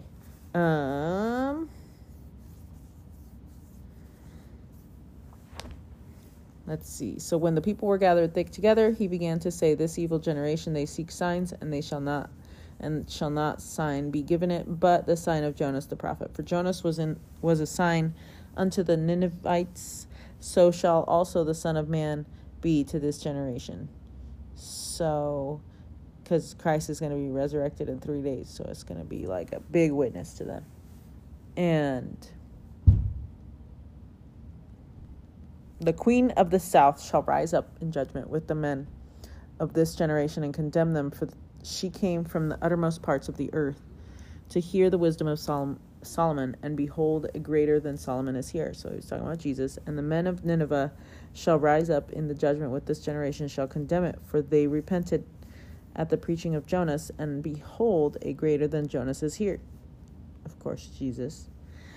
And no man, when he hath lighted a candle, putteth in a secret place, neither under a bushel, but on a candlestick, that they which come in may see the light. The light of the body is the eye. Therefore, when thine eye is single, thy whole body is also full of light. But when thine eye is evil, thy body also is full of darkness. Take heed, therefore, that the light which is in thee be not darkness. If thy whole body, therefore, be full of light, having no part dark, the whole shall be full of light, as when the bright shining of a candle doth give thee light. Okay, so we have the light came and the Jews chose darkness. Light came into the world, but men chose darkness rather than light. Therefore, the light that was in them became darkness. The Jewish nation became abandoned to hardness of heart and unbelief. They were left to be the prey to that spirit of unbelief, which they encountered until they rejected God, until they rejected the Son of God, which all his divinity, with his great miracles and his mighty power, with his pure and spotless life, they rejected him. They slew him, and the light that was in them became darkness. That's Elder George Q. Cannon, Journal of Discourses. Isn't that crazy? They had Christ in their midst. I can't even. But they were so by the letter. I would not have done well there. In those times, I would have for sure been seeking Jesus. Okay, Matthew 12:46-50. And I think I need to switch positions. Okay, we are in a new position. We're going to walk this time. I like to make sure I'm giving the Lord like good time and good undivided time. And sometimes when I'm running or walking and stuff, um, I don't feel like I'm giving him that kind of time. And so I feel like I'm just trying to do all my things and then fitting him in. And so, but now I'm just doing this so that I can stay awake. Otherwise, then my time with him ends abruptly. But we only have a little bit left, so we're going to finish it. Okay, while he yet talked to the people, behold, his mother and his brethren stood without, desiring to speak with him. Then one said unto him, Behold, thy mother and thy brethren stand without, desiring to speak with thee. But he answered and said unto him that told him, Who is my mother, and who are my brethren? And he stretched forth his hand towards his disciples, and said, Behold, my mother and my brethren. For whosoever shall do the will of my Father, which is in heaven, the same is my brother, and sister, and mother. So he was saying, who's the family of Christ? So here is a quote, but it's from Elder M.F. Cowley. And he said this to the saints in 1903 on becoming the family of Christ. Everyone that hath forsaken houses or brethren or sisters or father or mother or wife or children or lands for my name's sake shall receive 100-fold and shall inherit everlasting life. Maybe you forsook your father and mother. Maybe they turned their backs upon you. What if they did?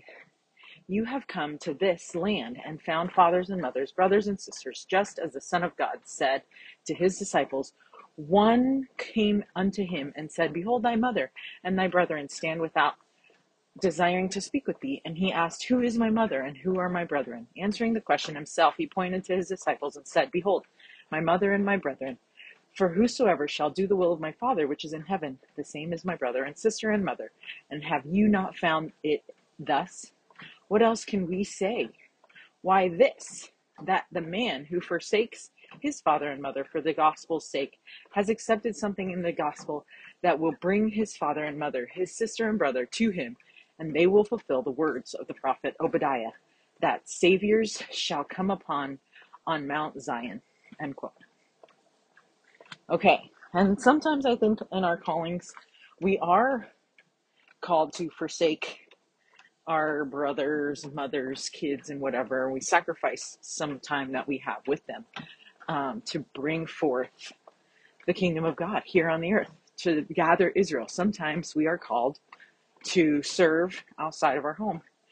And then it feels like we are forsaking all of them for other family members, right? Because we're sacrificing, and if we think about it, we're sacrificing our time with some family for other family, right?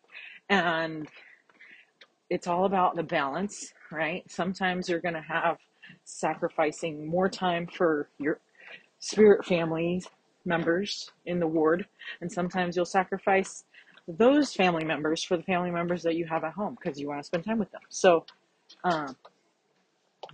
sometimes it's just going to depend on where you are choosing to serve, who you sacrifice, right? And so sometimes when I forget to put balloons on people's doors, it's because I'm spending time with my own family.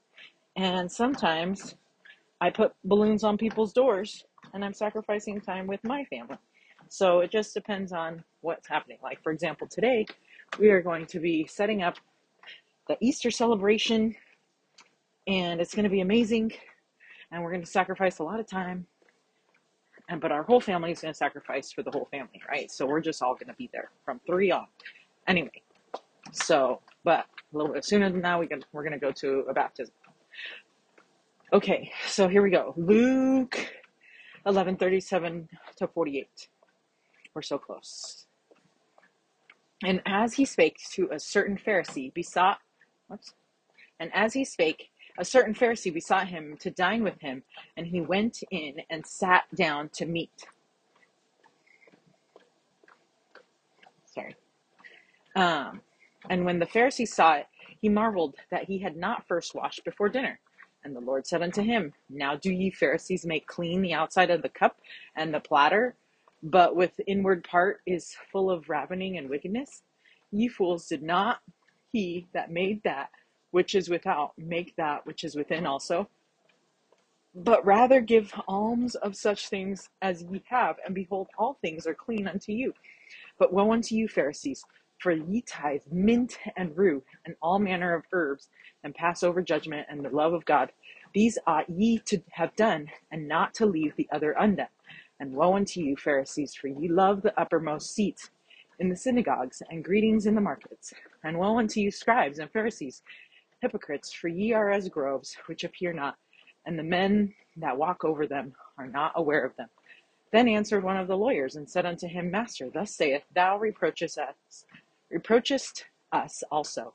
And he said, Woe unto you also, ye lawyers, for ye laid men with burdens grievous to be borne, and ye yourselves touch not the burdens with one of your fingers. Woe unto you, for ye build the sepulchres of the prophets, and your fathers killed them. Truly ye bear witness that ye allow the deeds of your fathers, for they indeed killed them, and ye build their sepulchres. Okay. A lot of this is very confusing to me. So,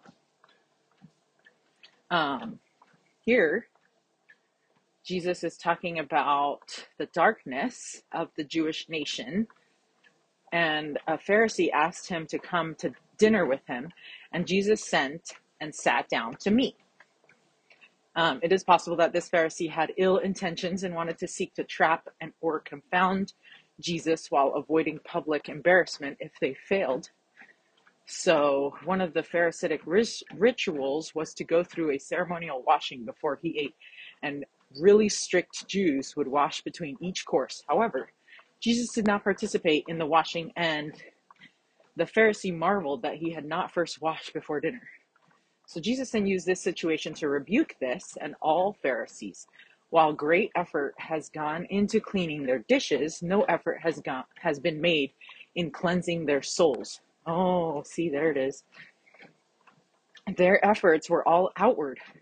They only cared about the appearance of the righteous. So in verse 41, instead of going to the effort to appear clean and pure, give the very food that these dishes hold to the poor. Then you will be clean in the eyes of God. So then Jesus gave a series of woes to the Pharisees, to be careful to pay tithes upon small things such as small herbs. And the Lord highlighted the irony that they will pay tithes on the smallest of things while not loving their neighbors, and instead pass constant judgments against them. It is not wrong for them to pay the tithing on the herbs, but they left the more important things undone. So President Howard W. Hunter, in April 1964 General Conference, he said, the principle of tithing should be more than a mechanical compliance with the law. The Lord condemned the Pharisees for mechanically tithing herbs without coming into the circumference of spirituality. If we pay our tithes because of our love for the Lord, in complete freedom and faith, we narrow our distance from Him, and our relationship to Him becomes intimate. We are released from the bondage of legalism, and we are touched by the Spirit and feel a oneness with God. End quote. So Jesus identified their true desires, which were pride, position, and recognition, not in being clean and pure before God. Okay. So, and then in 45 to 48, the lawyers were experts on Jewish law and were an honored and distinguished group. The lawyer was wondering if what Jesus just said to the Pharisees also applied to them. And Jesus affirms that yes, these laws also are deserving of rebuke. The lawyers would add to the oral law each year, which caused greater and greater burden upon the people. Yet they often themselves avoided these heavy burdens. They feigned religious devotion by repairing and attending to the sepulchres or burial monuments of the prophets, whom their fathers killed. But they have the same attitudes as their fathers, for they rejected John the Baptist and were at the time rejecting the Messiah himself. So their deeds show that they approve of what their fathers have done. Wow. I didn't ever know that about that parable right there.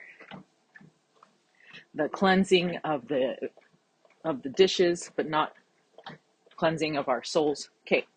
Luke 11:49-54. Okay, this is the last of it.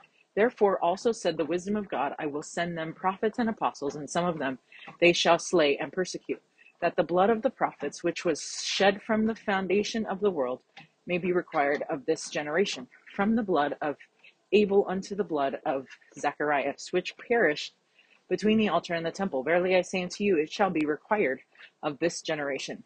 And woe, or not and, just woe unto you, lawyers, for ye have taken away the key of knowledge. Ye entered not in yourselves, and them that were entering in ye hindered. And as he said these things unto them, the scribes and the Pharisees began to urge him vehemently and to provoke him to speak of many things, laying wait for him and seeking to catch something out of his mouth that they might accuse him. These guys. So, then Jesus testified that God sends prophets and apostles to the earth, and that some of them will be slain by the Jews who will reject their message. But this particular generation of Jews had an even greater responsibility, so that the blood of all prophets will be required at their hands. This is what Joseph Smith taught. Quote, he says, hence it was that so great a responsibility rested upon the generation in which our Savior lived, as they possessed greater privileges than any other generation, not only pertaining to themselves, but to their death. Their sin was greater, as they not only neglected their own salvation, but that of their progenitors, and hence their blood was required at their hands. End quote. Joseph Smith, found in Joseph Smith Papers, 761. Then Jesus gave final woe in verse 52, condemning the lawyers. And he said that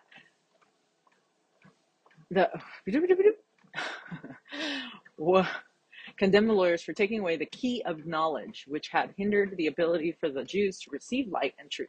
There is a Joseph Smith translation for these verses that makes verse 52 read this way. Woe unto you, lawyers, for ye have taken away the key of knowledge, the fullness of the scriptures. Ye enter not in yourselves into the kingdom, and those who were entering in ye hindered. So there's some bolded words here. You can't see them, obviously, but make sure you go into the Joseph Smith translation for Luke chapter 11, verse 52, because you will get to see the differences and maybe make a note in your papers, because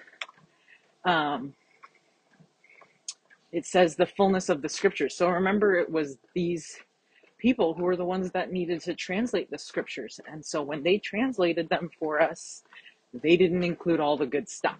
They included some stuff, a lot of the stuff, but they took things out which changed things. And so, which makes us rely more heavily on the Spirit, which, in some cases is obviously better, but also means that some people were hindered in their ability to be able to come into the kingdom of God because the scriptures were so messed up.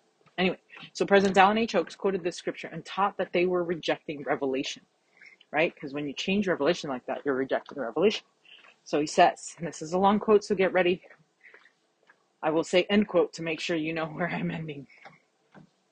Quote, I have seen some persons attempt to understand or undertake to criticize the gospel or the church by the method of reason alone, unaccompanied by the use of recognition of revelation. When reason is adopted as the only or even the principal method of judging the gospel, the outcome is predetermined. One cannot find God or understand his doctrines and ordinances by closing the door on the means he has prescribed for receiving the truths of his gospel. That is why gospel truths have been corrupted and gospel ordinances have been lost when left to the interpretation and sponsorship of scholars who lack the authority and reject the revelations of God. That is what the Savior told his professional critics, as recorded in the 11th chapter of Luke. He was confronted by a group who had hypocritically built monuments to the prophets their predecessors had murdered, while personally rejecting the living prophets God was sending them.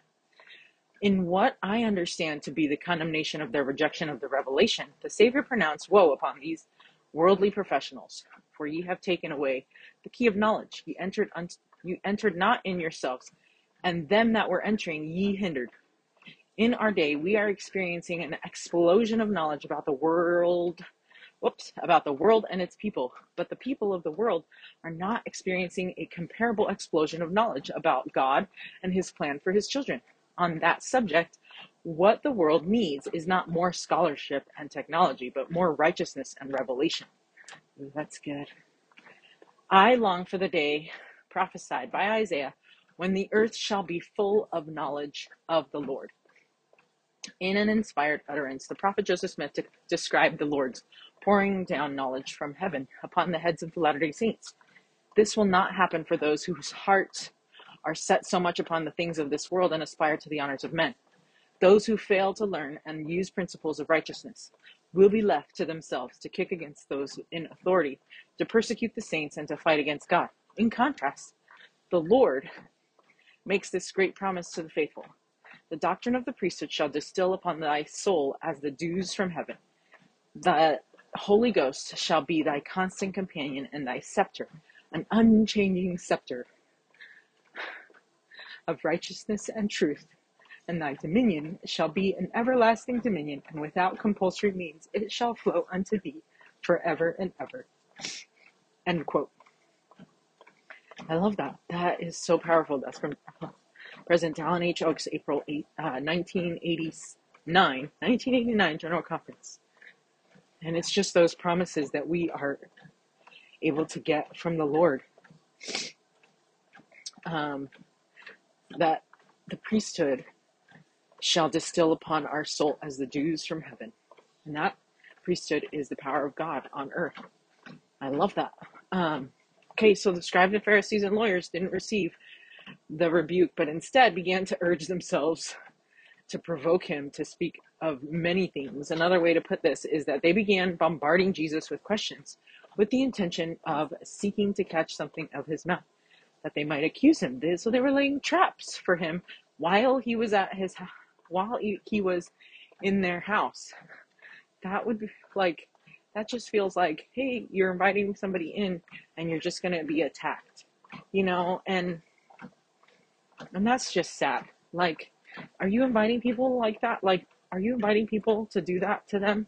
Like, just don't even, like, if you're not going to be on their team, just don't invite them over. That's like being a bully right there. Don't be one of those. Okay?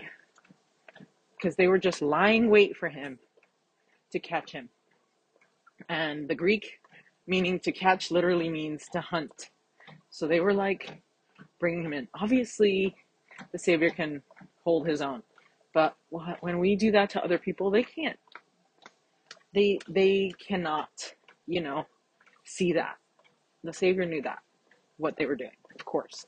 He could see the intent of their hearts. But when we do that to other people, they can't see that we're doing that. So just leave people alone. If you don't like them, or if you don't like what they say, or if you don't be a bully and invite them over, or bring them into your group and then make fun of them and try to trap them for things, because that's not good. Just don't associate with them at all. Okay, thanks for showing up, and we are all done. I love you, and I'll be spending time with you later.